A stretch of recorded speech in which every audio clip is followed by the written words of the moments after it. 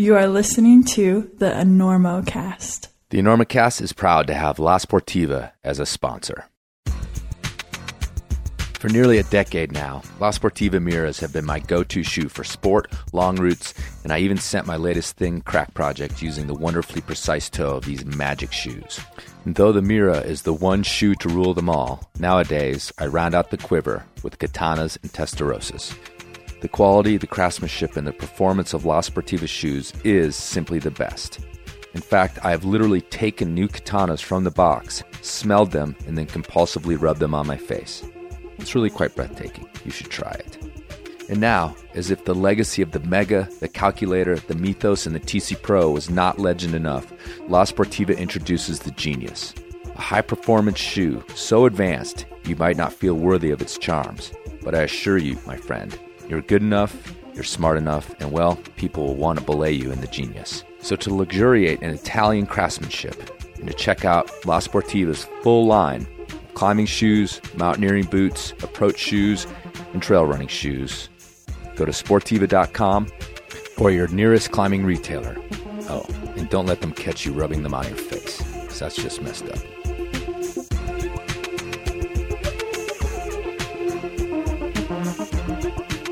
Listen, where are you playing in town? Are you playing here? We're doing the Enormo Dome, whatever it is. It's terrific. Oh, it's yeah, a big house. place, sold that it out. side of town. That's a big nice. place. You sold What's it that, out. 20,000 seats? You really should Look, you better get up there before you panic. Those pens are loose. You're very good. I have really enjoyed climbing with you. We'll make it. I don't think so. But we shall continue with style.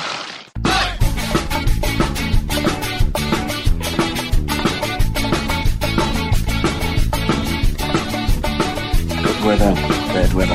Now or later, anytime for climbing. Today's show is brought to you by Black Diamond Equipment, with support from Maxim Ropes. And now, La Sportiva has joined the Enormo Nation as a premier sponsor. And of course, don't forget Bonfire Coffee. Go to bonfirecoffee.com, enter Enormo at checkout to get a discount on great coffee and to help out the EnormoCast. Please support all of our great sponsors and let them know that you love them. And now back to the show.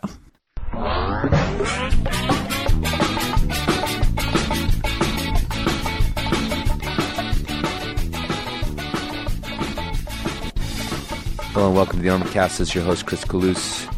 It is August 11th, about 9:30 Mountain Daylight Time. And this is episode 80. It's either 85 or 86. Let me go look.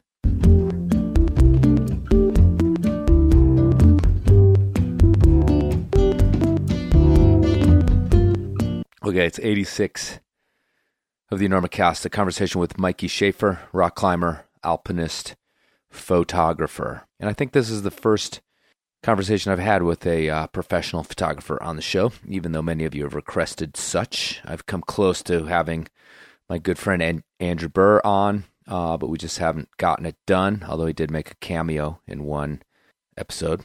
But yeah, Mikey Schaefer coming up. So it's August 11th. The whole operation is slipped. It slipped very, very far. I should have this out on the 1st, so I'm actually almost 2 weeks behind, which means everything is slipping into the next month, which means that I may, in fact, if I'm not careful, lose an episode in here.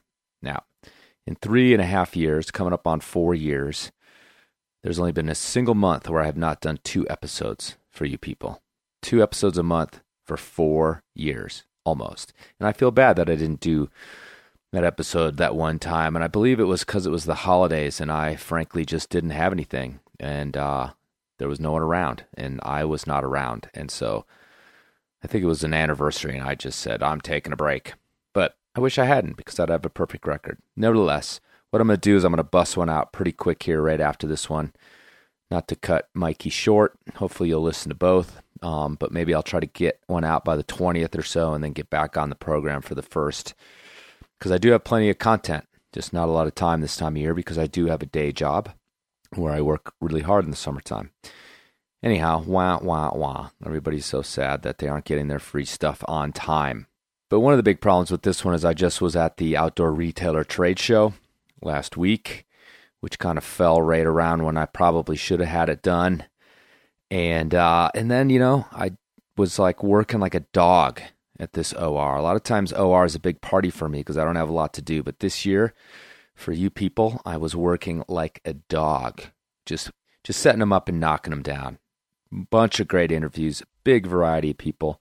I'm not going to tip my hand too much because, I've been known to lose a few here and there. So, but yeah, I got a bunch of great stuff coming out in the next few months. Just stacked it up, which is good because that frees up some time to get some other stuff done on this podcast, which I have in mind when I'm not just digging around for content all the time. So, but the result was also that I was sick and tired of the Enormocast by the end of it all. I had done several interviews, some of them just back to back. I had talked about the Enormocast. I'd had meetings about the Enormocast. I'd been forced to explain it to strangers over and over and over again who looked at my badge and said, "What's the Enormocast? What is that?"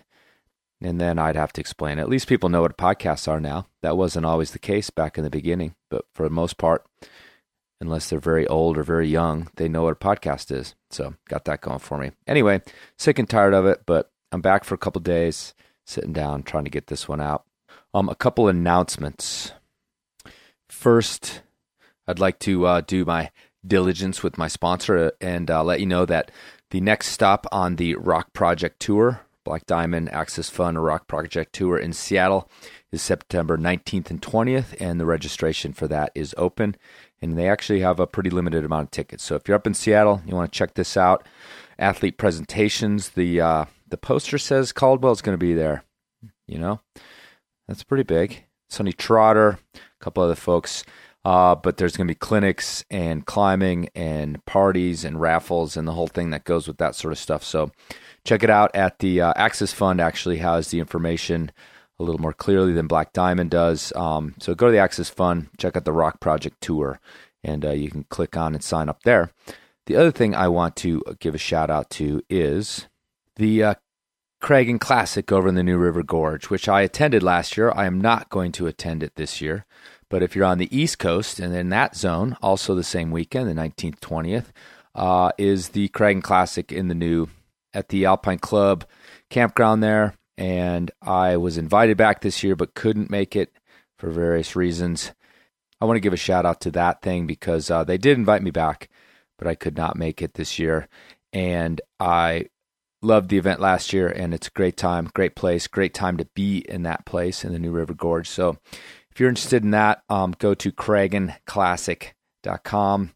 American Alpine Club sponsors that thing, and check it out. Again, the same weekend, 19th, 20th of September. Two coasts, very far apart, and I'm quite bummed that I'm going to miss it, but perhaps next year. All right, then. I think that's enough of my bitching and moaning about the Enormocast. Thanks for all your support, everybody. If you want to help out, hit enormocast.com, click on the Help Out tab. Main thing is tell your friends. It's getting to the point where I'm kind of surprised when I meet a climber, an avid climber that's never heard of it. Is that cocky? I don't know. It's starting to be a little bit unusual. So anyhow, tell your friends. Let's get everybody listening. The more listeners, the bigger the community, the better, for all sorts of reasons. All right, let's move on to an interview with Mikey Schaefer. Not much to say about this guy. Super enthusiastic, great climber, great photographer, great guy, triple threat. Mikey Schaefer. Climbing is our playground, basically. And we use it, and we should treat it like we treat our house. Pienso que es importante para disfrutar de la naturaleza con otros escaladores. This is awesome. This is connecting to the community. This is connecting to nature. I want to go back to that every time. This weekend at the Rock Project, there was a lot of things that I learned. Minimizing your impact, having that be part of the conversation around climbing, along with this is the route I want to do, this is the gear I need. Understanding that I have an impact, that one person has an impact. I think being a responsible user means being aware of people around you, being aware of your surroundings, being aware of your impact. I'm leaving no trace, and I'm not bothering their surroundings. There are a lot of climbers out there that care, but they don't know how to get involved. And that's where the Rock Project comes in. So go to blackdiamondequipment.com or accessfund.org for more information. We're all in this together.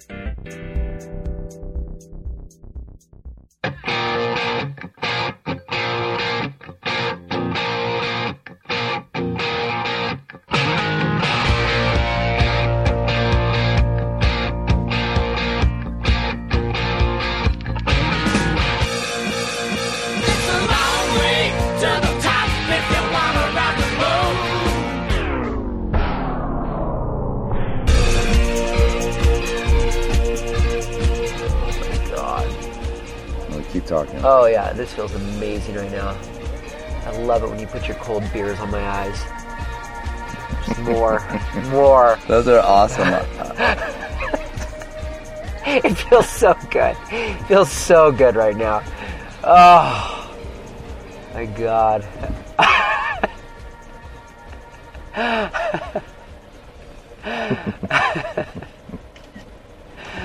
Oh. Okay, snap it together. Gotta get serious for this one, I bet. Okay, one of these has got to work internally, too, I think.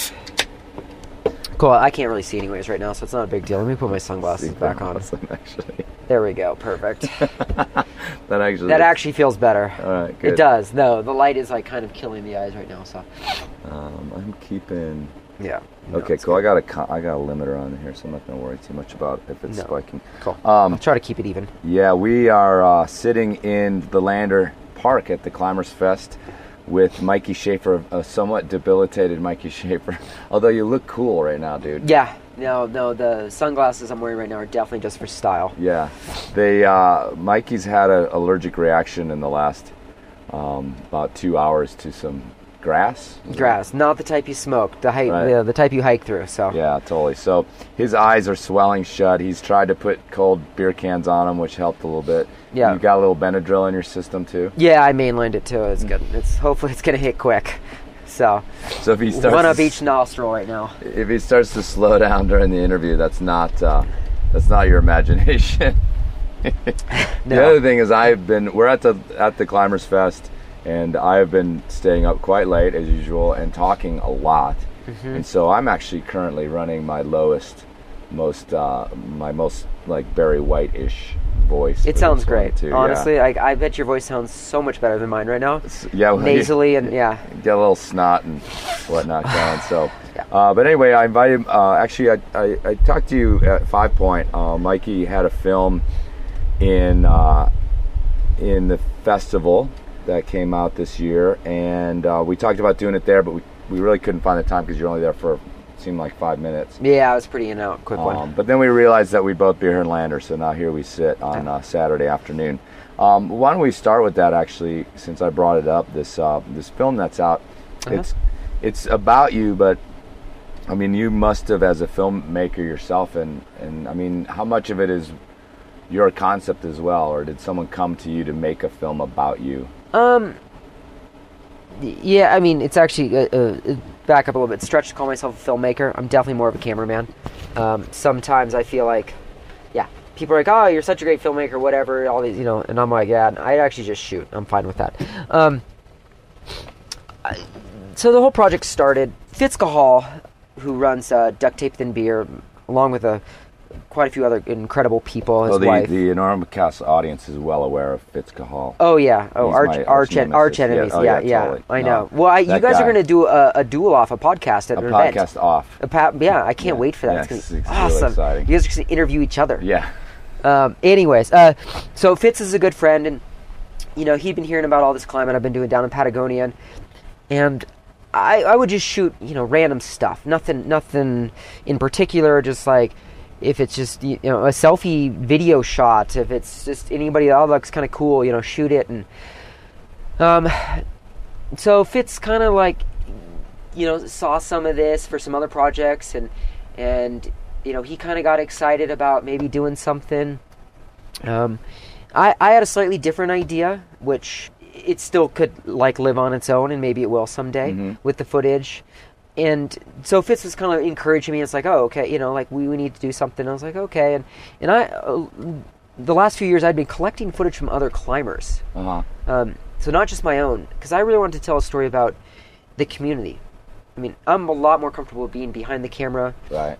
You know, taking pictures of other people, telling other people's story, but to me, the story was this, like, the community down there, the way it flows and it ebbs, and so I was just going to use everybody's footage, because I think it's really hard to make a high production value film that's authentic and really tells the real story down there in Patagonia. Like, I've never really seen one that's honest. That's because they're up there, people are recreating stuff, people are using helicopters. It's like, that's not how it is. Right. So I was like, oh, we're just going to get a bunch of... is up there, the crashing wind is stealing their souls from the mountain. Yeah, I mean, it sounds good, but it's like... yeah, I mean, it's still scripted. You know, I want an unscripted, the real stuff. And, you know, the only way you really get that often is B-roll. I mean, just running cameras. And so that's what people were just doing. And they just...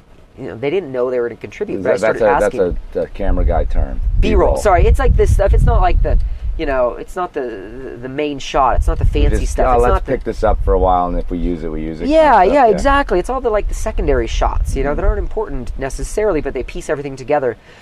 Well, everything in our film was pretty much B-roll. Like we pieced together what I had, we pieced together what the community had, and I really. That was an important part to me. It's like I really didn't want to film about me. Like I just, it's kind of awkward. I don't know. I'm just not that into it. And so we struck a balance, I think, between what was like the story of climbing in Patagonia and what's the story of me. You know, in a movie, you need somebody to like carry the story. Like it gives it direction. And so the narrative is surrounding your. I mean, how many years? I mean, I've done 8 or 9 seasons now. Right, and so my first season was in 2001. So essentially, the kind of like arcing narrative is climbing all. What is it? 7? All 7 of the skyline summits. So like the Patagonia logo, I mean, represents the 7 skyline peaks. And I unintentionally started the project to do first ascents on all of them. I just on a semi-shitty weather day, where a lot of people were climbing this easy route that was too busy. I chose to climb just a different route.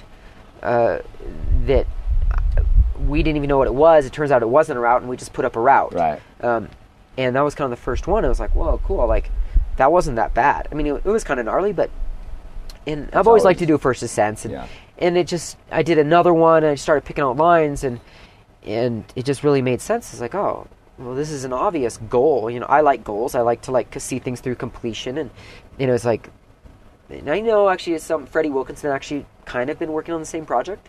I think Freddie got to 5 first ascents on the Skyline Peaks, and they just kind of started chipping away at it over a few years of, you know. And they're not the hardest routes by any means. A couple of them are pretty shitty. A couple of them are pretty damn good. You know, it's all over the place. But so yeah, the film kind of just follows me through that, and also follows me a little bit through, you know, my photo career and what it means to me, and I love taking pictures down there. You know, it's what inspired me as a kid. I was inspired by, you know, people like Ace Cavalli, Galen Rowell, and because those guys were out there climbing, and I love that sort of imagery where it's like, that's real climbing. That's not commercial.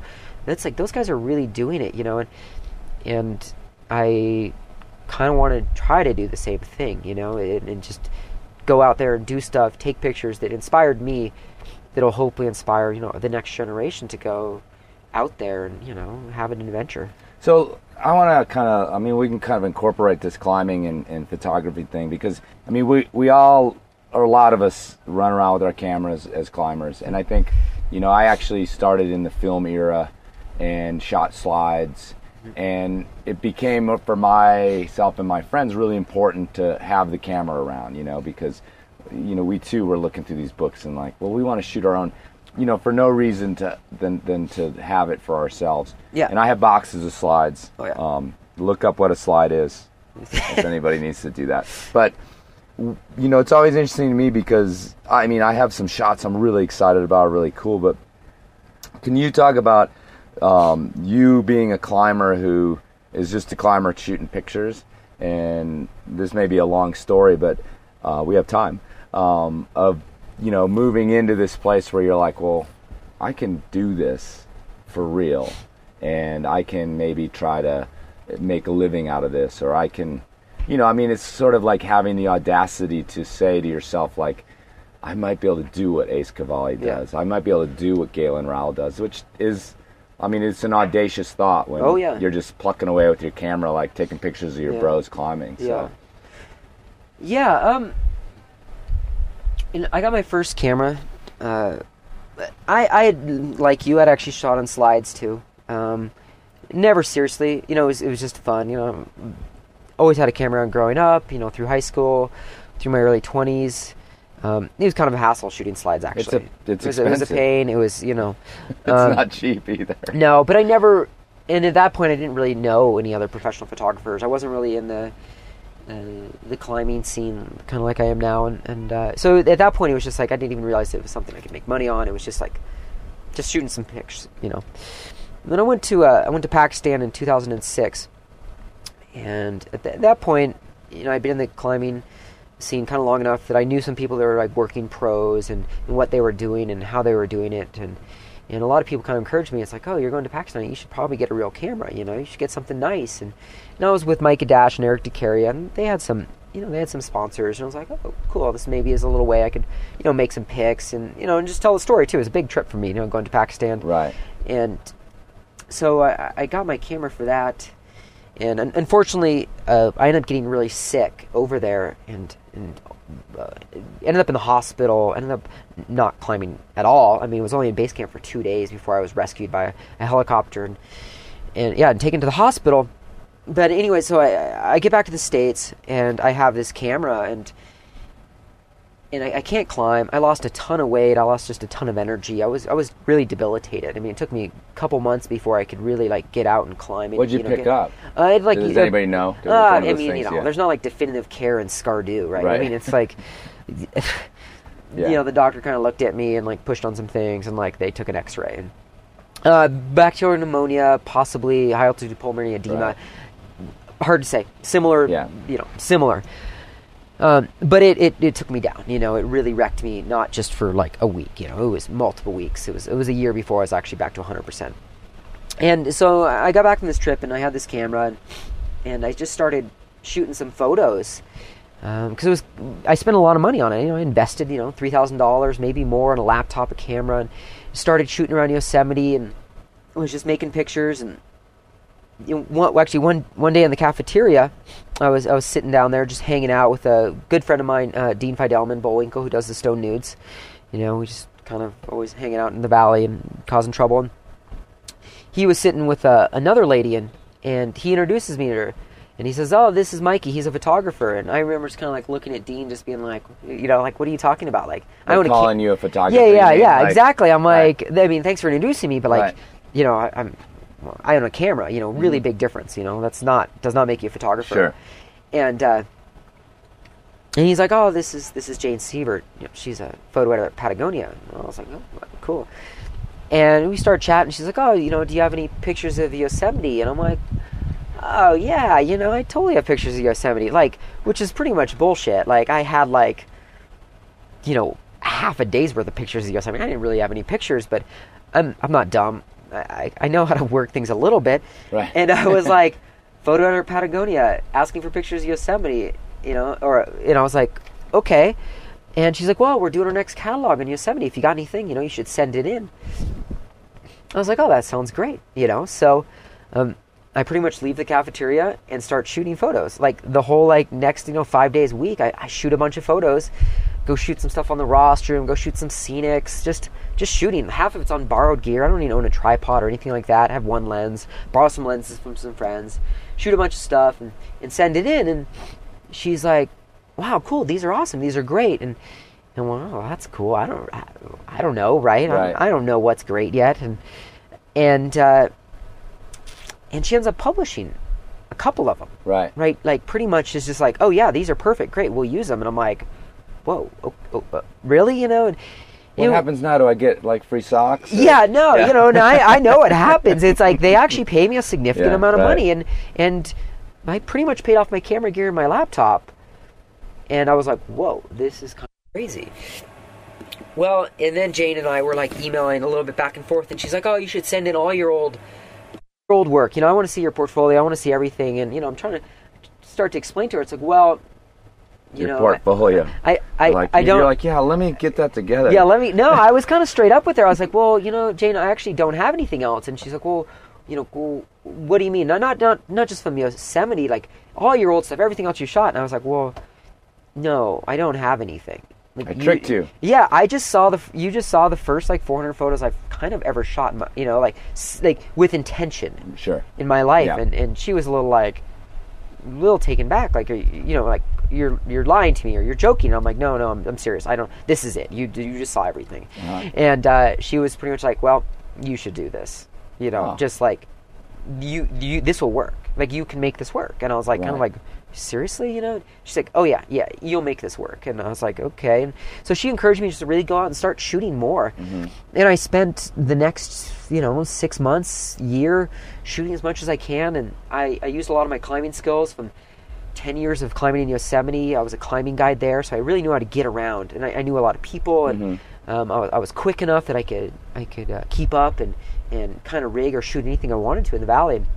So I shot a bunch of big walls and all sorts of stuff, and within a year, Jane pretty much was like, "You should quit your job," So can I ask you frame this out just a little bit? So how long ago was this? What year was this? That was 2006. Okay, so not that long ago. And what was your life? You just said I quit my job. What was your lifestyle? I'd been a climbing guide in Yosemite for 6 years. All right. Yeah. So I didn't know that. Yeah. Okay. I worked for YMS for a long time. Okay. So, and I had been hanging out in the valley since '98, I guess. Uh-huh. That's when we met. I thought you were hot shit back then. I watched you do Plastic Surgery Disaster. Oh shit. Okay. Remember what year was that? About then. 98, right? A little before that, maybe, but yeah, late 90s. God, I watched you on the telescope with Tom. All right. Yeah. Cool, man. I know Me and Kevin. That was Kevin Thaw, right? Yeah, me and Kevin. Yeah. That was. Yeah. I was hot shit for a minute. You kind of inspired me to be an aid climber. Oh God, I'm sorry. I know, exactly. so in retrospect, I'm actually not that thankful for what you did to me. I'm kind of like, oh. You use those aid climbing skills every damn day. You go rock climbing. I know you do. Oh, even when you're sport climbing. Yeah. You're like, I got this. I can pull up on this thing. Yeah, exactly. This ain't Plastic Surgery Disaster, man. Like, I can high step to that next bolt. Yeah. No problem. So anyways. Oh, cool, man. Yeah. Right on. So you're basically a Yosemite sort of denizen. You're working for the guide company. So I interrupted the story. So she's, hyper. I believe I've met her as well in the past. But anyway, so she's hyper supportive and like just telling you have something. Now, did you sort of believe her, or you were just like, oh man, I still don't even believe her some days. Like I don't know. Like it's hard. It's hard to tell. Like. I think we're also overwhelmed by photos these days, so you get a little, numb to it all. Sure. And I don't know. I just don't know. Yeah, it's like she has a lot of faith in me. Well, you just mentioned, like that one of the things that over that year after, when you were kind of like getting going, and after she had told you to do this, that you started shooting a lot of big walls, and it seems to me that like in the last 10 years, the greater sort of world has fallen in love with this idea of big wall climbing, these images. Yep. If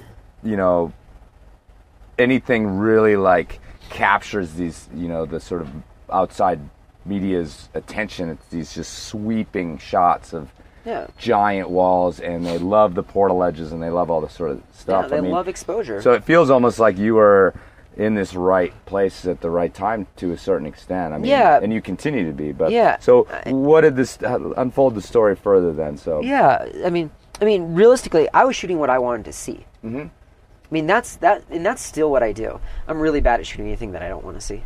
Like I shoot the stuff that inspires me. Right. That's it. Like I shoot the stuff that that inspired me, that other people had shot, So Jane, definitely just can, she pretty much says, she's like, after a year of shooting, she's like, you can do this, I'll make it work for you. She's like, I will guarantee that this will work, like you just need to do it, like that's it. And I was like, okay, I believe you, and during that year we'd become much closer really quickly, she took me under her wing, and she was super supportive, and she was a motherly figure, and she has been to a lot of the big name photographers in the industry. If it's Corey Richards, John Dickey, James Q. Martin,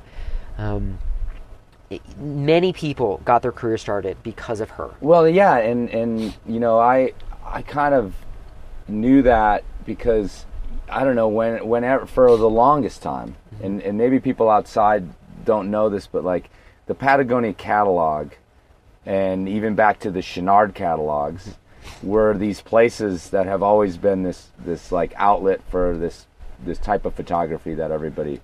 And I don't know, in the late '90s, like this era, you know, you when I was climbing Yosemite, I mean, that was this thing that everybody aspired to do, is just get a shot in the Patagonia catalog. Yeah. And so not only her specifically, but Patagonia in general. Yeah, for sure. Yeah, have like their marketing has always been like wisely, like if we show the world these images, they're gonna freak out on them and they're gonna love them. Yeah. You know. So yeah, I trusted her. Yeah. And I kind of went for it. Right. And I quit my job, and I just started shooting, you know, and living on the road. I mean, I pretty much been living on the road already. And started just lining up trips, you know. So where can I go? Like, who can I go with? Like, and started making stuff happen, you know. But always kind of doing the trips I wanted to do still, you know, doing the things that that inspired me. Sure. You know, and that's the stuff that I guess I still want to bring back. Right. You know, and I'm sure Jane probably gets pretty frustrated with me these days because she wants me to go shoot, you know, some nice, you know, fleece jacket on some cute girl in a dress, you know, and I'm like, okay, you know, I would rather be shooting, you know, Josh Warden, like, high up on the north face of Temple or something like that. Like, it's just, that's what I want to see, you know. Right. I mean, I like cute girls too, but like, what about the cute girl in the dress with the fleece high up on the north face of Mount Temple, huh? Yeah, well, believe me, I have shot dresses up on glaciers. I have done it. I have done it. I push back, you know. I mean, I try to keep it as real as I can. Sure. You know, I mean, I don't want to see. I want to keep Patagonia's photography as journalistic and as authentic and as raw as we can. And I'm just one part of the cog there, but I definitely raised my hand as much and often as I can and said, hey, is this real? You know, is this really how it would be going down? Is this the jacket we should be wearing? Is this worthy? You know, and right. So I kind of just try to shoot stuff that I think is worthy, and so it keeps it real in there. You know. Sure. I'm trying, and hopefully people appreciate that. Hopefully people do see that in the catalog. Still, it's like we're trying. You know, we're trying to. Well, keep what this do you? awesome. I mean, and so this you're still. Primarily, are you like a sort of staff photographer at Patagonia? I mean, yeah. These days I am. I'm Right. not an employee, but yeah, I'm contractually obligated. Sure. To shoot for them, which is, you know, it's an okay job, I guess. Sure. Yeah, totally. it's okay. Yeah, I get to go rock climbing a lot. Right. Take a lot of photos. So what have you been doing recently? I mean, in terms of lining up these trips, like. Oh man, you know. Tell us about your life a little bit. It comes in waves for me. Right. I mean, I am still a climber, first and, you know, foremost. Like, that's what I try to be. Like, anybody asks me, you know, it's like, oh, what do you do? You know, somebody that doesn't know anything about me, I'm like, oh, I go climbing. You know, like, that's it. You know, to me, that's my identity. That's the thing I love. Like, you can't take that out of me. Like, there's no amount of money that's gonna like ever make me stop rock climbing or climbing. But photography, it's like it's definitely secondary to that. And so I mean, I try to work as little as possible. Right. Like you know, like any serious rock climber, I guess. And so I mean, there's periods when I don't work much. There's periods when I don't pick up the camera for 6 weeks, 2 months. I just don't feel it. I'm not that excited, and I'm also I'm climbing. You know, I'm really. It's hard for me to do both at the same time. Mm-hmm. I don't feel like I'm getting anything done with either of them, so I need to separate often, and just work on my climbing. You know, get some big projects done. Well, let's talk about that then. Let's move to your climbing a little bit, because it's not. I mean, you know, publicly, I guess it's easy to know of you as a photographer. And you're a Yosemite guy, so undoubtedly you were involved in the Dawnwall project to a certain extent. Yeah, I mean, I've been up there. Tommy's a Patagonia athlete, and et cetera, et cetera. Yeah. But let's talk about your climbing, because you're no slouch. you've been actually doing some significant first ascents in Yosemite in the last few years. With our friend James, with other people as well. So let's kind of, it's a little bit of a trope of mine to go back to the beginning. No. But I don't mind. Okay. Maybe my listeners do, but this is their show. It's my show. So there. So let me talk to you about that a little bit. I didn't know that you were a guide. Yeah. I'd always just, you were in that group that were in Yosemite at that time. Yeah. And my thing when I was there, I never lived there. I was never that guy. Yeah.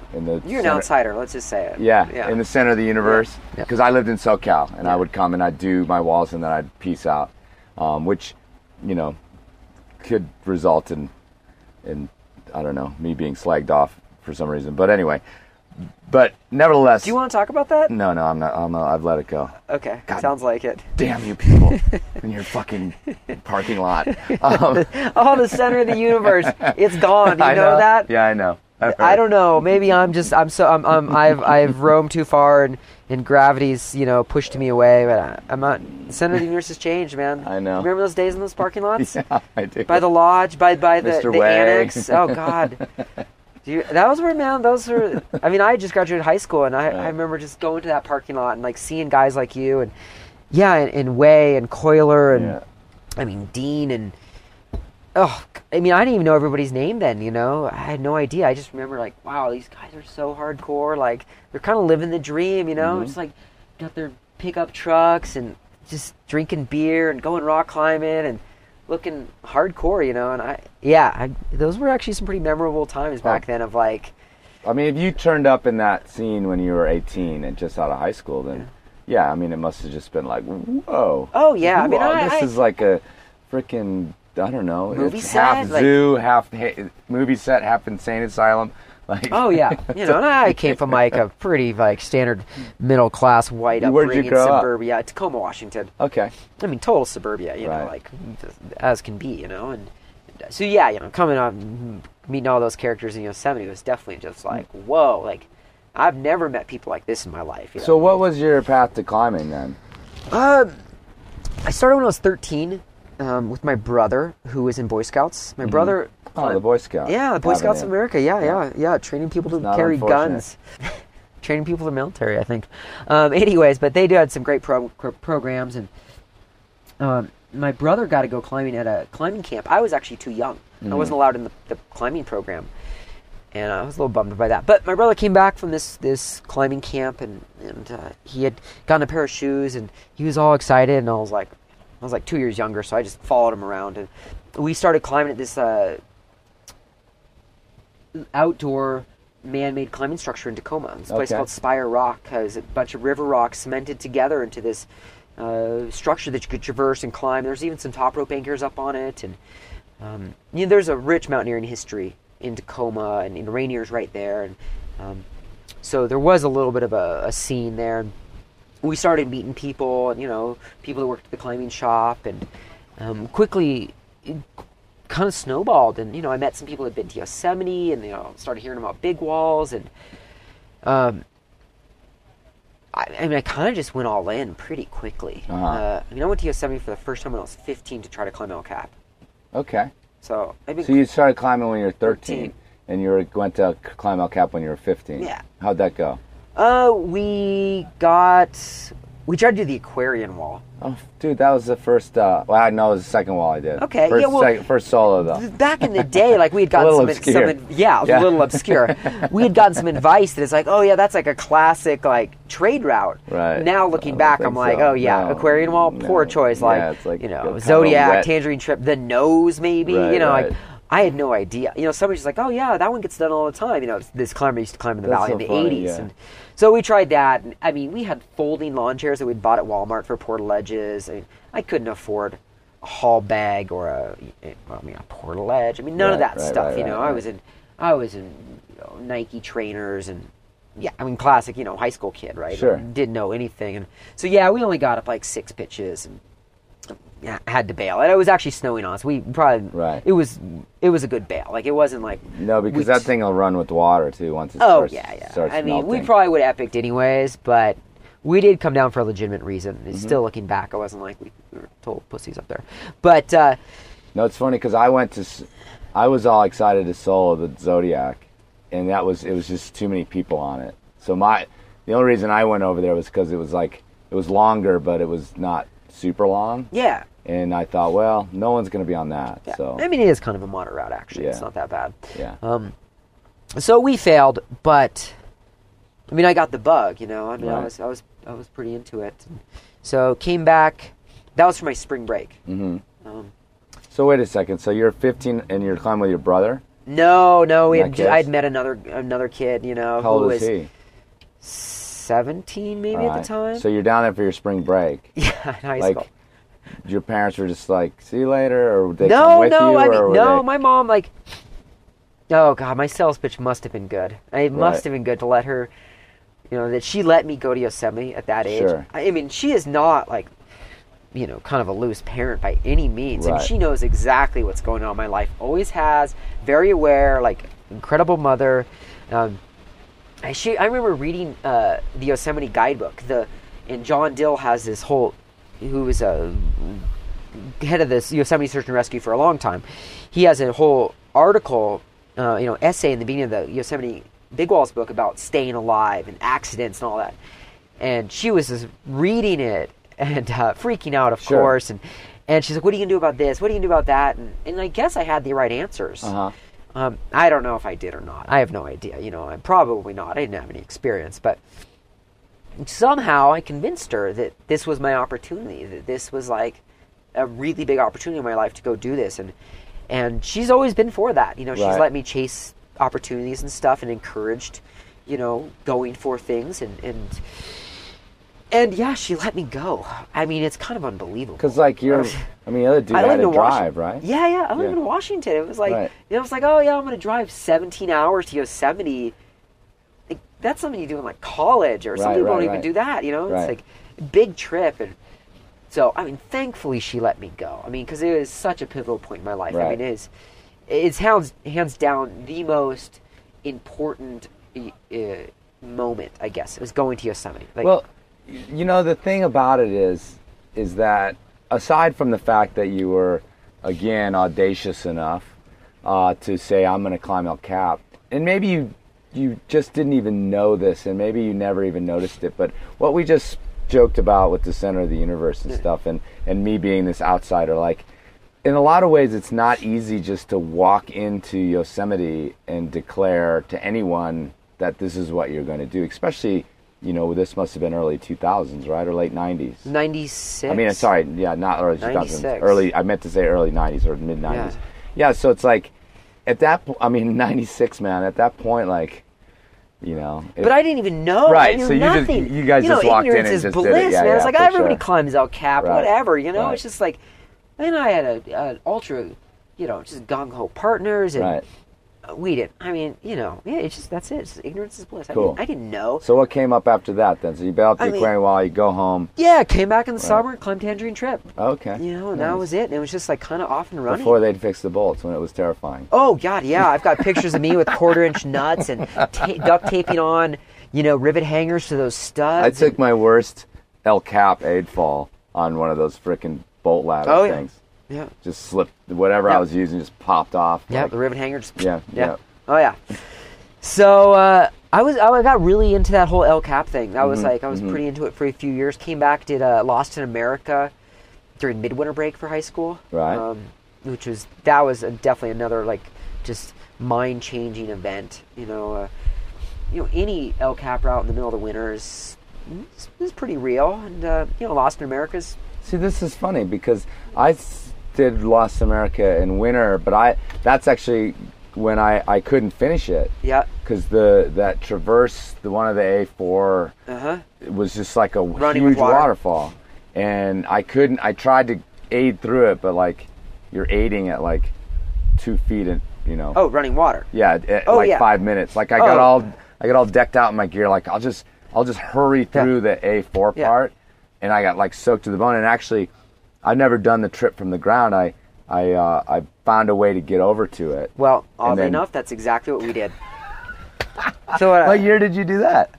97? Yeah, that was, I mean, I think it was, I had done something exactly like that either right before or right after. I don't know. Yep, for sure. We ended up like hanging a left somewhere up there. And I mean, yeah. Right. So I called it, I told people that it was my one first descent on El Cap, and it was like 80 feet of new climbing in 22 pitches or something like that. It was called Lost in My Pants, actually. Nice. I have no idea what we did up there. Right. Honestly, like, somehow you I got over survived. there. That's Right. all we did up there. We just survived. You know, I mean, I was like, whew, I mean, it snowed every day when we were on the route. I mean, we topped out, and there must have been 5-6 feet of fresh snow on top. Oh, yeah. And then getting down the east ledges in that snow, like falling through the manzanitas and all that. Oh, we tossed one haul bag off the top because we couldn't carry it. I was just like, I still am kind of puny and, like, I'm definitely like borderline midget. Yeah, Mikey's not a big guy. No.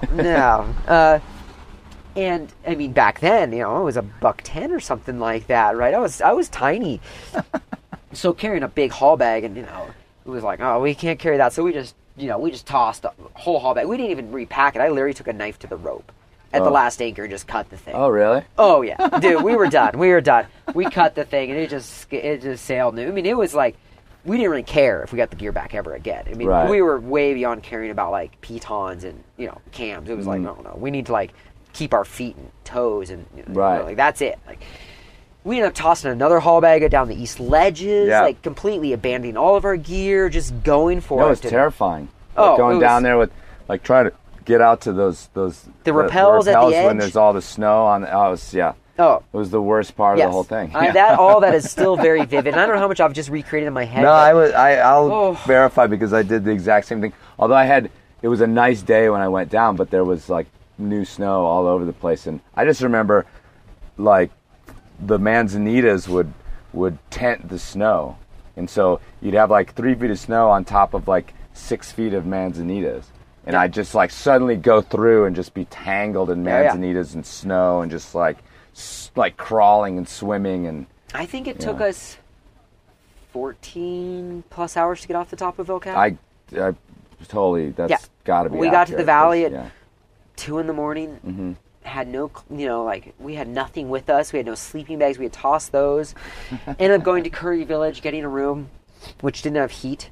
I don't know if we couldn't afford it at the time or they were all sold out. Like a tent cabin or something. Yeah. So we ended up sitting in the showers all night long with the hot water running.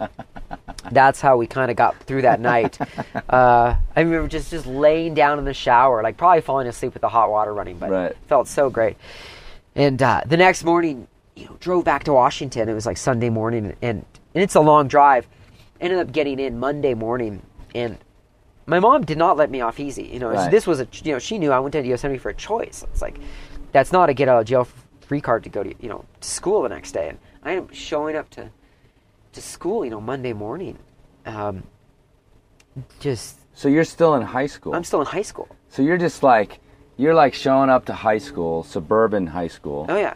Like with this 1,000-mile stare. Oh. Of just you guys have no idea. You have no what idea. I just did. I know you guys had some awesome parties. Oh yeah. And you smoked a lot of weed this weekend. Oh yeah. But got really let me tell drunk. you what I actually did. Yeah, no, I couldn't. I mean, I just remember. I have this again a really vivid memory of me sitting in AP Physics, actually first class, and just looking around the room and just being like, oh my God, I do not fit in anymore. Sure.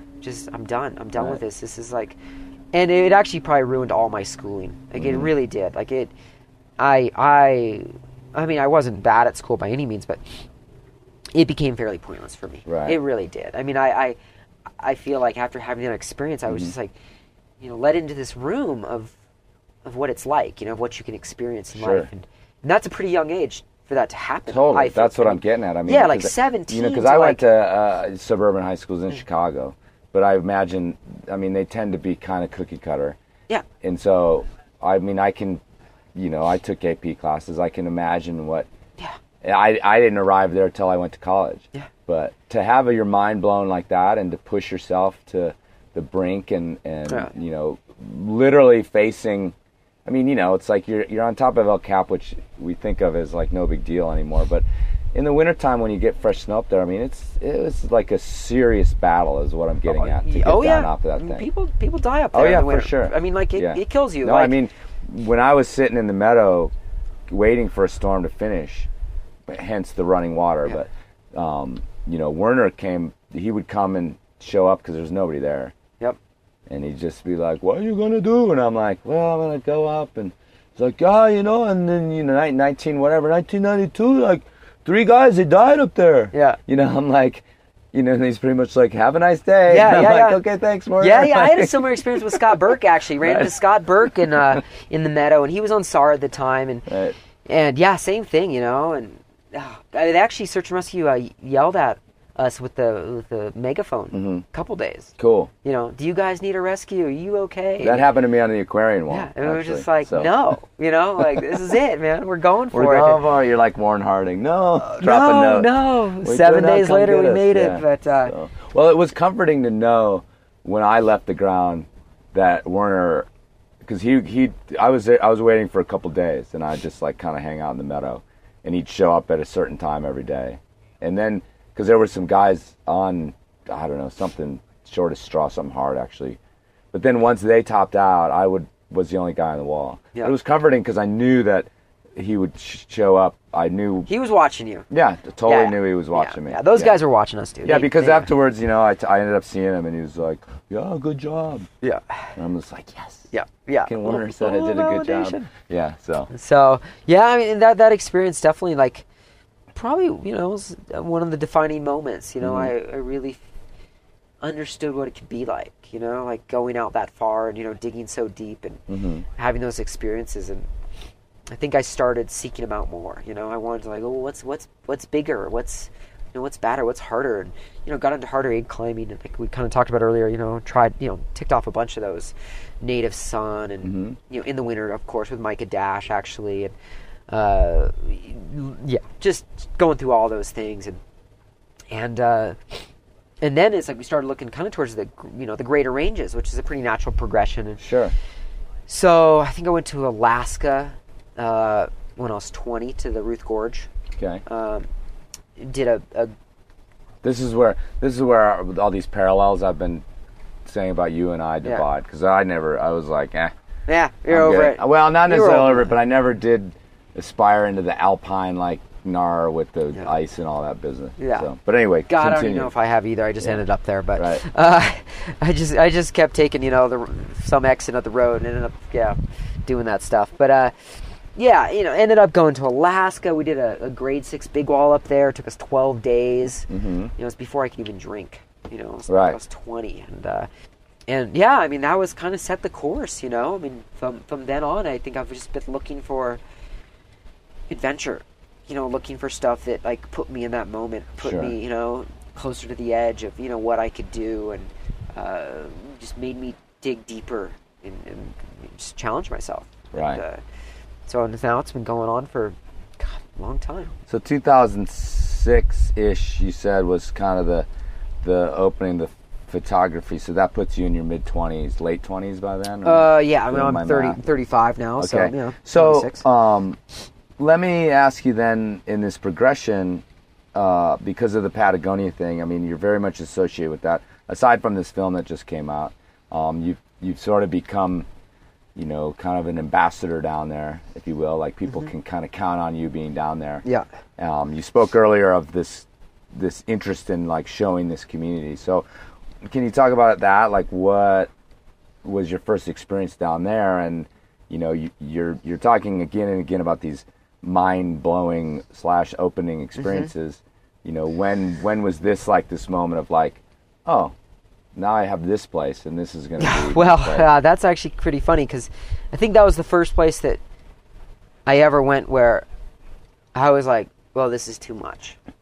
Like, this is too much for me. And my first trip went in 2001, so 15 years ago. Mm-hmm. So I mean, I guess I must have just turned 21 or so then. And it was a much different Patagonia then than it is today. I mean, this is obviously pre-guidebook, pre-internet information. We took horses in there, huge journey, way different. And even though I had been to the Ruth Gorge, I still didn't really have much snow and ice and alpine experience. I mean, I was a Yosemite big wall climber. Sure, yeah. So showing like up there, weather in the world. I mean, the weather's real. And the mountains are just big. I mean, the Ruth is huge too. But to me, it was just like, those are big walls with glaciers at the base. Yeah. Patagonia is alpine climbing. Right. Like, in the way we wanted to do it, I mean, it was like, whoa, these are big and scary. There's seracs everywhere and shitty weather, and I definitely tucked my tail there and ran. I mean, I did. Like, we actually had an okay trip. You know, we did one of the classic routes on Guijamay. We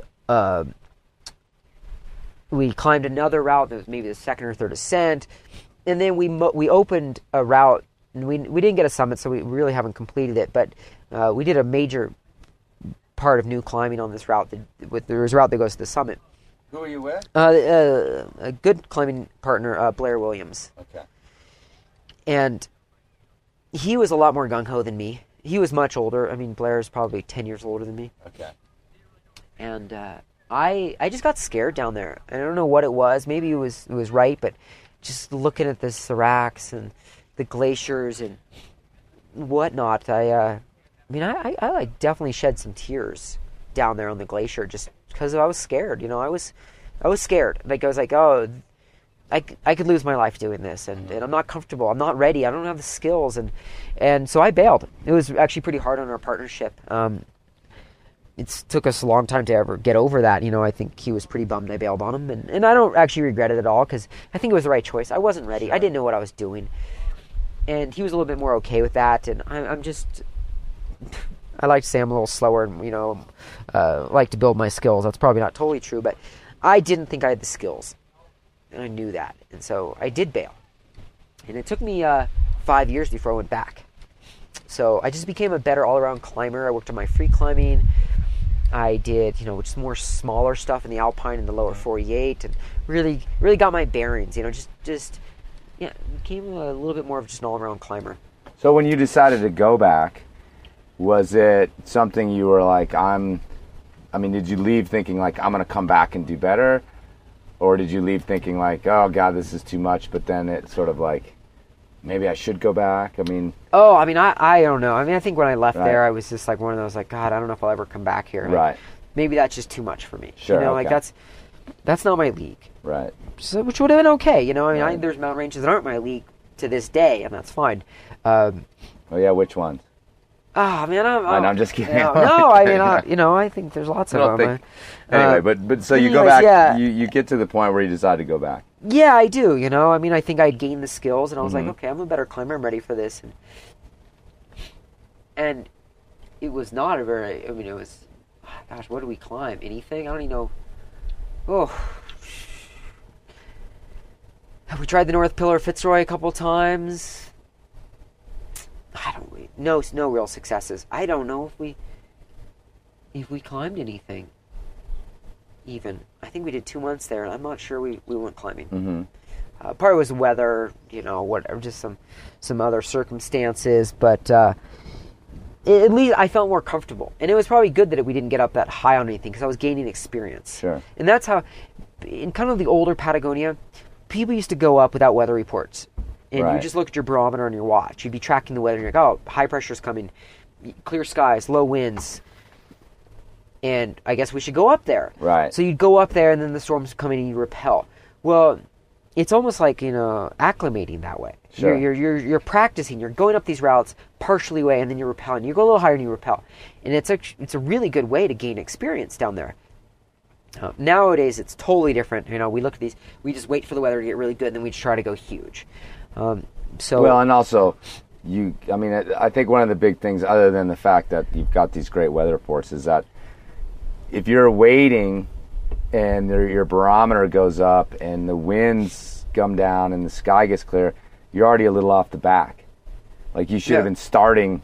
Yeah, but that's when you started back then. Yeah, I know, but that's what I'm saying. It's like, nowadays, you're like, compared to what people do today, they know that's going to happen, and so they're like, basically like tying in. Oh, you're often getting an extra day and a half. Yeah, exactly. So I mean, you're seeing, you're like, it's going to get good. By the time you see it's getting good, you've already lost a day. Oh yeah, you should already be up at your high camp. You should already be on route, or So I was like making that point. It's a little more than just the good forecast. It's like you get this jump nowadays. Yeah, on absolutely. Yeah, it changes the timeline. Yeah. So, I don't know. Well, you were talking about like just being down there the second time and maybe not climbing anything. Yeah, we didn't climb anything, but I felt a lot more comfortable. Sure.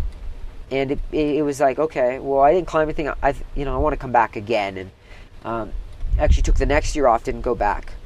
So I was there 06, 07, didn't go 07, 08. Ended up being a wonderful weather year that year. Right. It was pretty bummed because I know people sent a bunch of stuff, and it was like one of those years it was like Yosemite there. This is that then, if I'm looking at my timeline that I'm writing down here, this is when you're making this transition to photography. Absolutely. You're working hard on that. Absolutely, yeah. In that trip, that trip in 06, 07, I did have my camera, and that was definitely one of the things Jane encouraged me. It was like, oh, you're going to Patagonia? Like, oh, you need to shoot, like, here's a bunch of clothing. Our company's named after it. Yeah, absolutely. Yeah. It was the first time anybody had ever just been like, here's a whole kit of gear. Like, right.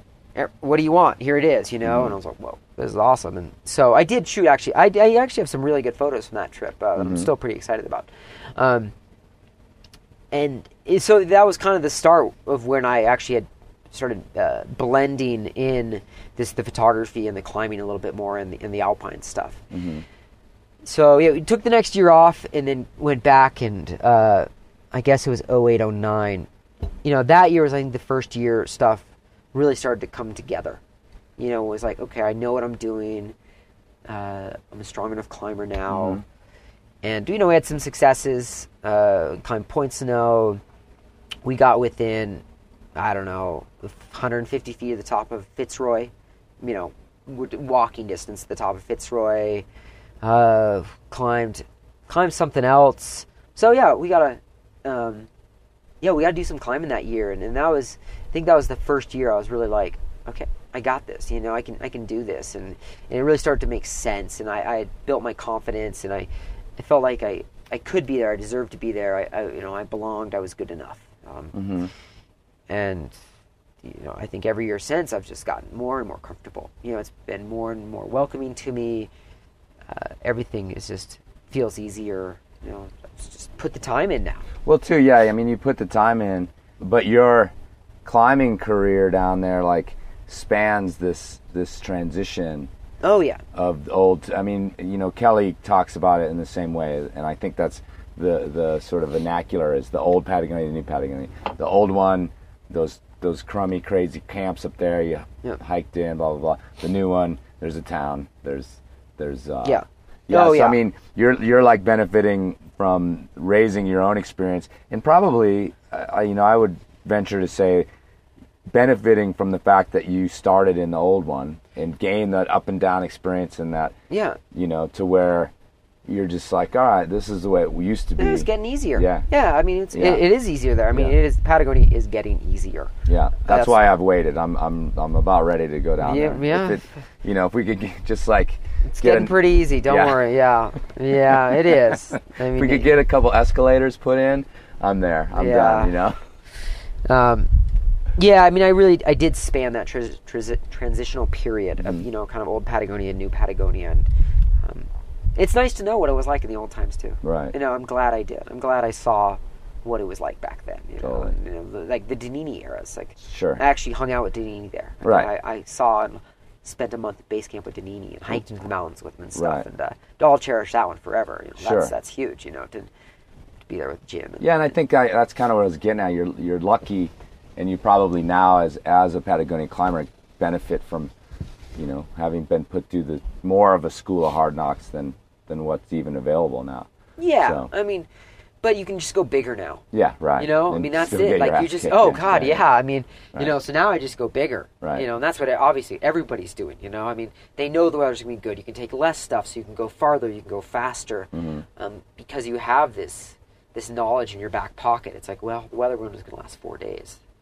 So you can go balls to the walls there. It's going to be, a certain temperature in the mountain. You just know you don't need a thick puffy jacket. You don't need your boots, and that's huge. I mean, that's huge. That really changes the game.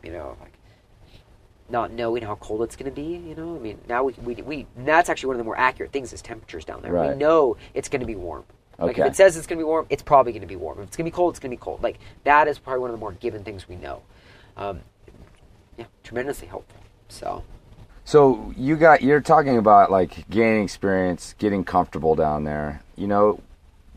Is it just a matter of going back to Patagonia and being there a long time, or was there like, you know, a time when you just really felt like, okay, you know, this is going to be part of who I am as a climber, like, and is there something about that place that did it fit your style because you don't have to go to altitude, you can rock climb for the most part? I mean, tell me about like for the most part. What was it? Well, I mean, you have to climb across glaciers, and and there are routes. There's plenty of routes that are ice climbs, but you can go on what are mostly pure rock climbs. Yeah.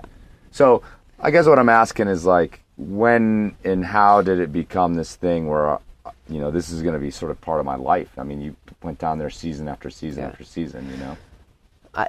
I never set out for it to be part of my life. This was never a conscious decision that says, oh, this is just something I'm going to do forever.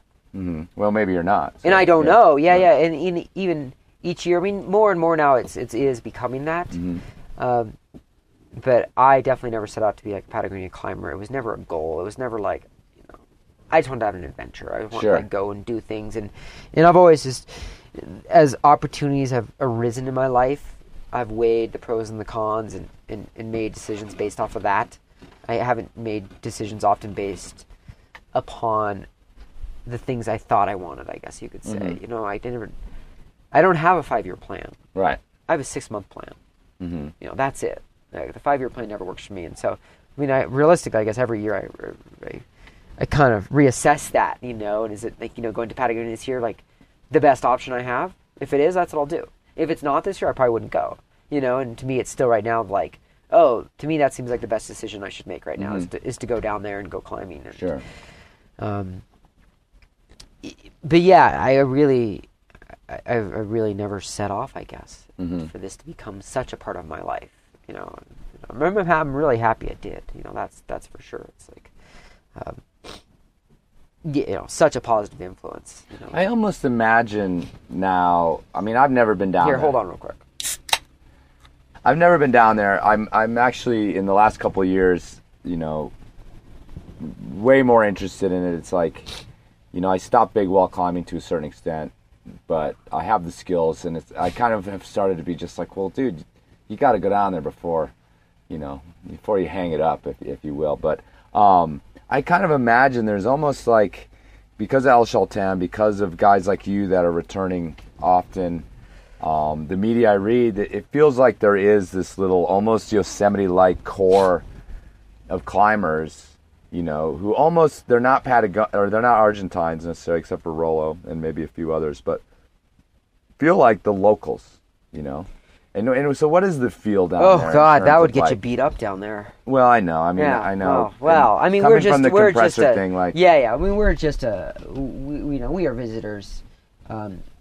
It'd be hard for me to ever consider myself a local down there, but well, not a local in terms of the town. I guess I'm talking about the climbing, like look, in the mountains, in base camp, like I would be considered a local up there. You know, people expect me to be there. Well, like, and that's what I would get at. Like if absolutely. I was planning a trip, I would certainly get in touch with you because we know each other, we're friends. I'd be like, dude, I'm coming down. Like, what do I need to know? Yeah. I guess that's what I'm talking about. I know the whole nationality thing. It's Argentinian, touchy and that got blown up with the compressor thing. But that's, I guess, what I'm getting at. Yeah. And so, is it like? I mean, is it you walk in and I mean, it feels like home. Oh yeah. Gosh, yes. You know, I mean, it's. Is there a cafe that's the center of the universe? Oh. There's a little bit of a center of the universe. Yeah, there's kind of this place called the Centro Alpino, which is where I stay and where I've kind of stayed for a long time now, for 6 seasons, I guess it is, and it's just a bunch of little rental places owned by an incredible Swiss-German guy, Karsten, and he rents out these little shacks and whatnot, and that's kind of turned into one of the the meeting points, if you will. But town's so small that it's easy. You run into people on the streets and stuff. But there is quite an incredible crew these days of Americans that many of them are returning. Colin Haley, Joel Kaufman, Rollo, Rollo's kind of a mutt. He's from all over the world, but. Italian, Argentine. He lives here much of his life. Absolutely, yeah. So, but there's a good, strong crew of us that return every year. Well, I was just kind of laughing because and this is all me imagining things, but you know, you had the center of the universe, and we were joking about like how it could be quite a slanderous little zone if it turned that way. Yep. And then I'm like, well, God, what's it like when the weather's bad for 2 weeks and all anybody has to do is like talk shit? Dude, we go bouldering. Right on. Awesome. Oh, right on. Yeah, God, maybe that changed everything. Some of us like well, hope for bad weather these days. Yeah. Like go, you know, because when the weather's good, the bouldering sucks. So you actually want bad weather. Like you want like some cold temperatures. And is it hot in town? Like when the weather's good up in the mountains? Oh yeah. Oh, okay. it's super hot. Like I mean, the bouldering sucks then for sure. You don't want to be bouldering if the weather's good. So, yeah.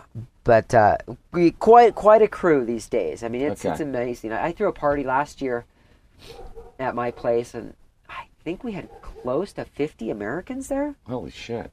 Oh, yeah. Oh, it was a party. Like, right. we threw this big, I put on a party, and it was, I mean, I packed a house. Like, it was packed, you know, and I was like, wow, I think almost, maybe there was a couple of Norwegians there, but for the most part, it was like, these are gringos, you know. It's like, finally time for me to go then. I'm ready. Oh, yeah. I mean, if I can go to a giant party before I go up into the mountains, I'm in. Yeah. Well, I would start hangboarding soon, though. Okay. Yeah. I already am. Don't worry about good. Because that's the most, I mean, bouldering's the most important part these days. Don't worry. That's what you do the most of. Now you're not selling me. Now you're losing me. Hey, I wasn't a boulder either until I showed up there, so don't worry. It's a great scene for bouldering, actually. It's because it's often a bunch of alpine climber dudes, you know. I mean, so you're just not like you're not getting crushed. Well, like, except when Tommy and Alex are around, and then you are, you know. And Arnold's doing everything in his goddamn approach shoes after like climbing, you know, Stan Hard, Tori Yeager, and you know Cyril Torrey in like 24 hours. He's like, you know, flashing my V8 project in his fucking running shoes. Yeah, but at least he's not 9. I hate that guy. No. Yeah, who doesn't? Okay, cool. Well, you know, we've gone an hour here. I kind of want to bring it back around, and I know you just said you don't have a 6-month plan. The other thing, actually, I did want to kind of touch on before we finish up, though, is that you know, in the recent years, you've still continued to be a Yosemite climber, and you've still continued to do new routes there as well. And I mean, the Father Time, that's the one. Yep, that's one of the ones on Middle. On Middle. It's cool because a place like Yosemite goes through all these phases, and even 20 years ago, people are like, this place is climbed out, you know, like it's always climbed out. It's always like all the great lines have been done, and yet you've managed to walk around and find these things to do. Yeah.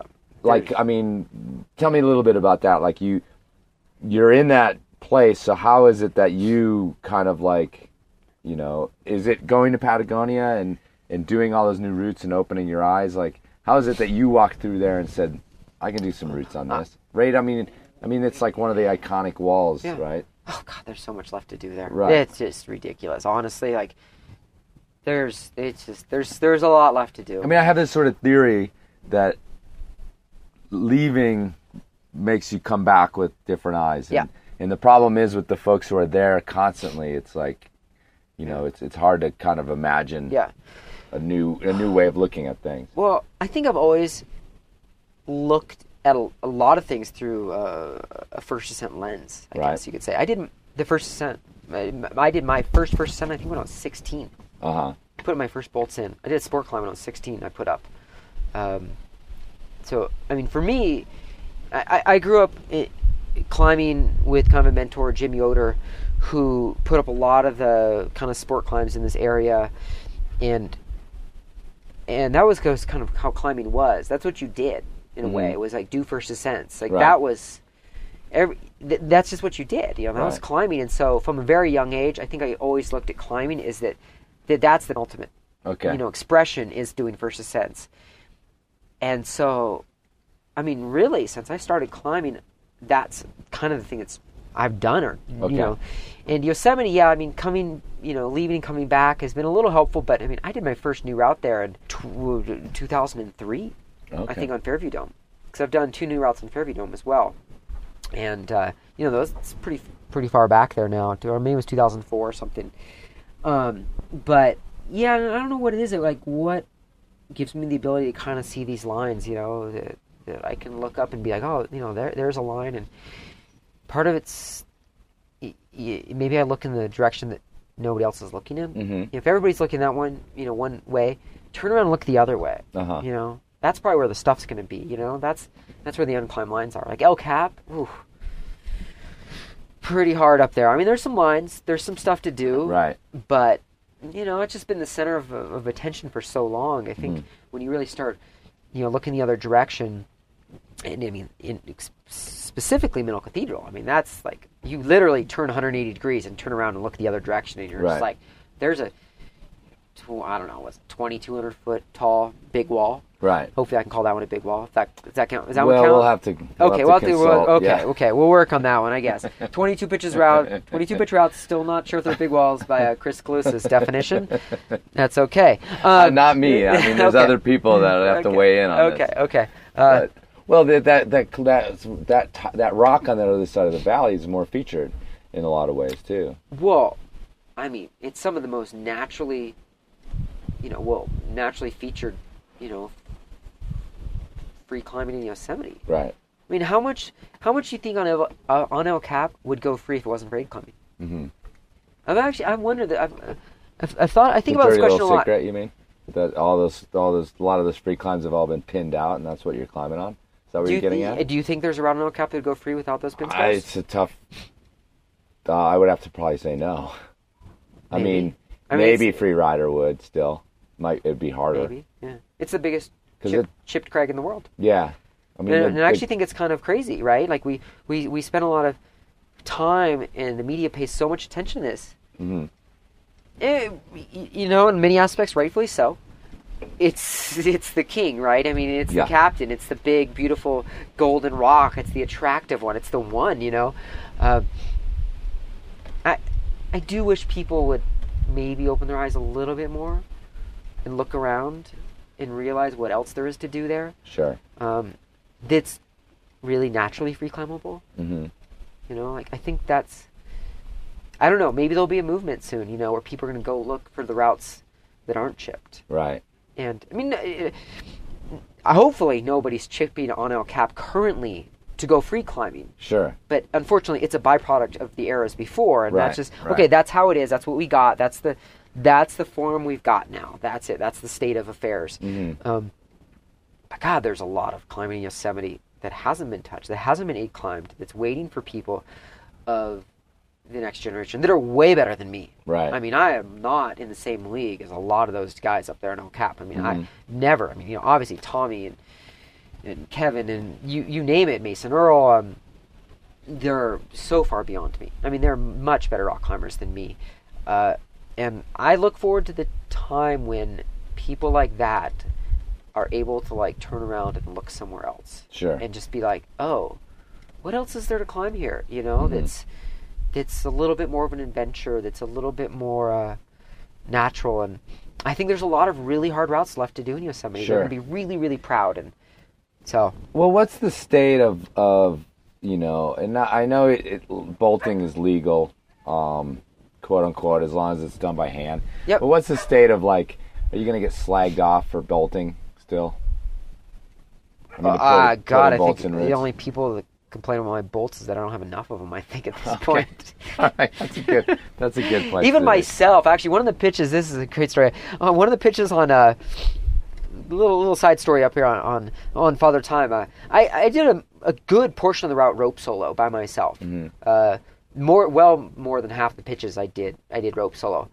There's a pitch about halfway that takes me up to this bivvy ledge, and I rope soloed this pitch and was kind of like, oh, no big deal. I think I there's a couple bolts in it or something like that. Maybe there's one, and I did it. And I remember being like, oh, cool, that wasn't that bad. Maybe that was 5.9 or 10A, and I never did that pitch again until I was red pointing.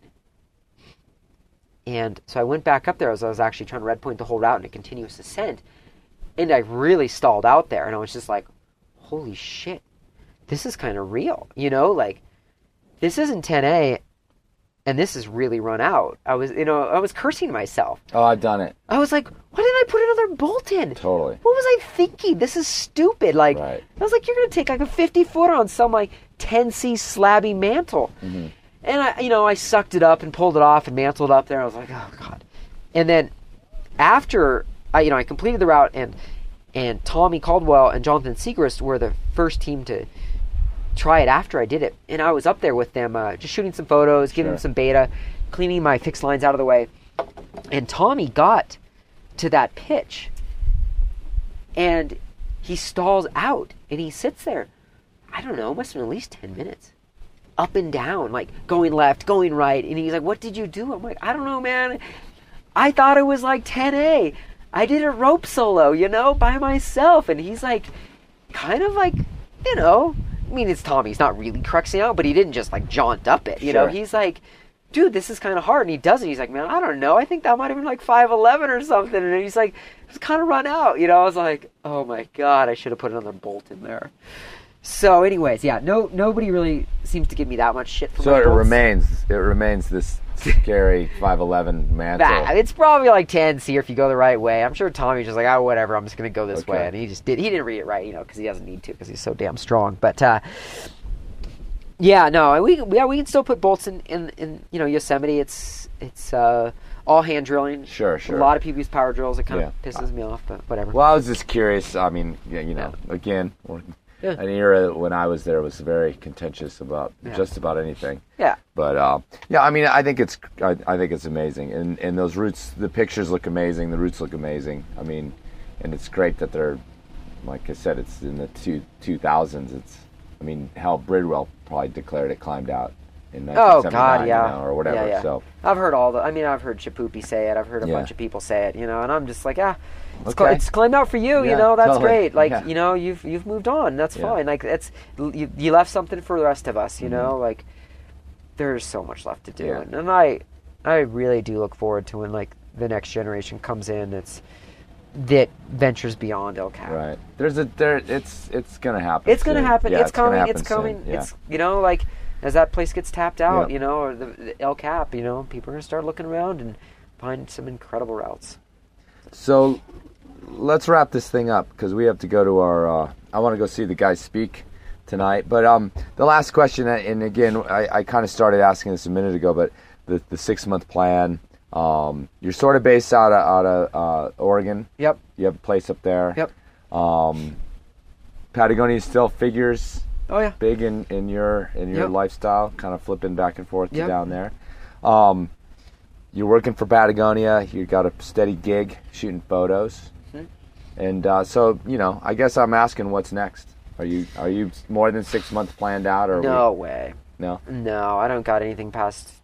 Well, hold on. You got a lady friend who sends you creepy pictures from the OR? Yeah, she does that. That's awesome. No, I mean, farthest out plan right now is February. Okay. What is it right now? What are we in July? It's July. So there we go. I'm a little bit more now than 6 months out. Right. Sorry, but that's about it, man. You always have the Sprinter van fallback too. Oh yeah, I can hit the road. Yeah. Stuff comes up, and I like that. I like letting stuff come up, and I like I kind of mentioned this earlier. It's just like I've always just gone with this idea that things will present itself. Right. Let them come up. Let them like mature. organically. Let and these decisions in life just as they arise, you make the best decision you can. It's like it's a game of cards, really, right? And you play the game, as good as you can with the cards you got. It's not like I see so many people being like, I want to do this in 5 years. I want to be this person. I want to be that. And I'm always like, but what if the cards that you're dealt aren't that? And then you're going to play them wrong. Because you think that that's the card, the hand you want to play. But it's like, but you should be going this other direction. You should be doing it this other way. But they're so set in their ways. It's like, this is what I want to do. And I think people can miss a lot. So I try not to get sucked into that and allow whatever it is that arises, whatever trip, whatever experience that I just make the decision. Then it's like, well, I think right now this would be the best. And like, I don't know. I mean, I don't know if I'm gonna be a photographer in 7 months. Honestly, like if something else came along that got my interest, I would walk away. I'd be like, okay, that seems like a better gig for me right now. Like that is fulfilling more of the things that I want out of life. It's maybe I'm making money. I'm more artistic. Maybe it's bringing me to a different community that I've always wanted to be in. I don't know. But I know that if I said, I want to be a photographer the rest of my life, or I want to do this, I might miss that other opportunity to go do something. And so I try to keep myself pretty open in what I can do, you know. But then again, if somebody said, you know, you don't get to go climbing tomorrow, and that's not part of your plan, then we'd have a problem. Then we'd have a problem. Everything else can change in my life except going climbing. Exactly. You take that out of my life, oh God, I'm done. I'll give up. I'll fold. No, I'll bail. Yeah, I think I've said it on the show before, maybe, but I feel like I would be the Back to the Future, you know, the photo that he starts to fade out of. Yep. Yeah. So if I stopped climbing, like there would just be pictures of mountains with nobody on them, cliffs. Yeah. And it'd be like, I'd be gone from all of them. You mean like that ad for Polar Tech would disappear? Yes, it would. Wasn't that you in that? Yes, it was. Oh, yeah, it was. That would evaporate, huh? Come on, man, that was a paid gig. Oh, so you will sell your soul, huh? We know where it lands with Chris Kalous here. How is going and hanging out in the Black Canyon for a day, making money, selling my soul? Like, I love that place. I know. So I was hanging out only 40 feet below the guardrail at the overlook. What difference does it make? I was stoked. Whatever, it's $50, man. And I was reading this really good book, Omnivore's Dilemma, actually. It was what I was reading at the time. The other cool thing about that shoot is that it was really cold, but if you remember, it's a sleeping bag shoot. Yep. So perfect. Like, whenever he would like pull his memory cards, and I'd mummify. Yeah. And just like wait, and then it'd be like time to shoot again. I'd be like, open it back up. So pretty good gig. Pretty good gig. Cool. Okay. I won't give you that much shit about it, but yeah. I mean, everybody knows where you land, so it's okay. All right. Well, thanks a lot, Mikey. I think we're gonna wrap it up because we got to go check out the speakers, including our good friend Hayden Kennedy's going to speak tonight. Yeah. So looking forward to it. I'm done talking. Yeah. Thanks a lot for sitting down, and it seems like you're still able to see, which is nice. I've still got my sunnies on, but the Benadryl's kicking in. Right on. But no, thanks for having me on. It was a great pleasure. You know, it's good chatting, man. And one of these days, I will be hitting you up for Patagonia Beta. Yeah, sounds good. Hit me up in person. Don't email me. Okay. Might not ever get back to you. How am I going to find you? Probably a cliff somewhere. All right. Track down the black sprinter. Sounds good. Okay.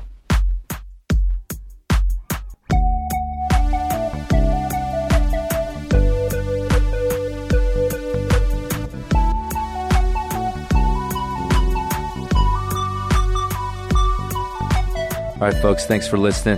Thanks to Mikey for sitting down at the Lander Fest and battling through that allergic reaction and the sniffles. And we had to keep the fan going in the background just to keep the air moving in there so he wouldn't go into anaphylaxis, phylactic, whatever you call that when you seize up and keel over from an allergic reaction. All right, summer's halfway over, folks. And I'm going to try to get this thing back on track, back to some decent dates, you know. Then we can let it start sliding again. The normal correction happens every once in a while. I'm also going to try to catch up on emails and stickers and things like that. Try. In the meantime, folks, get out there and have some fun. Do some climbing. Don't forget to check your knot.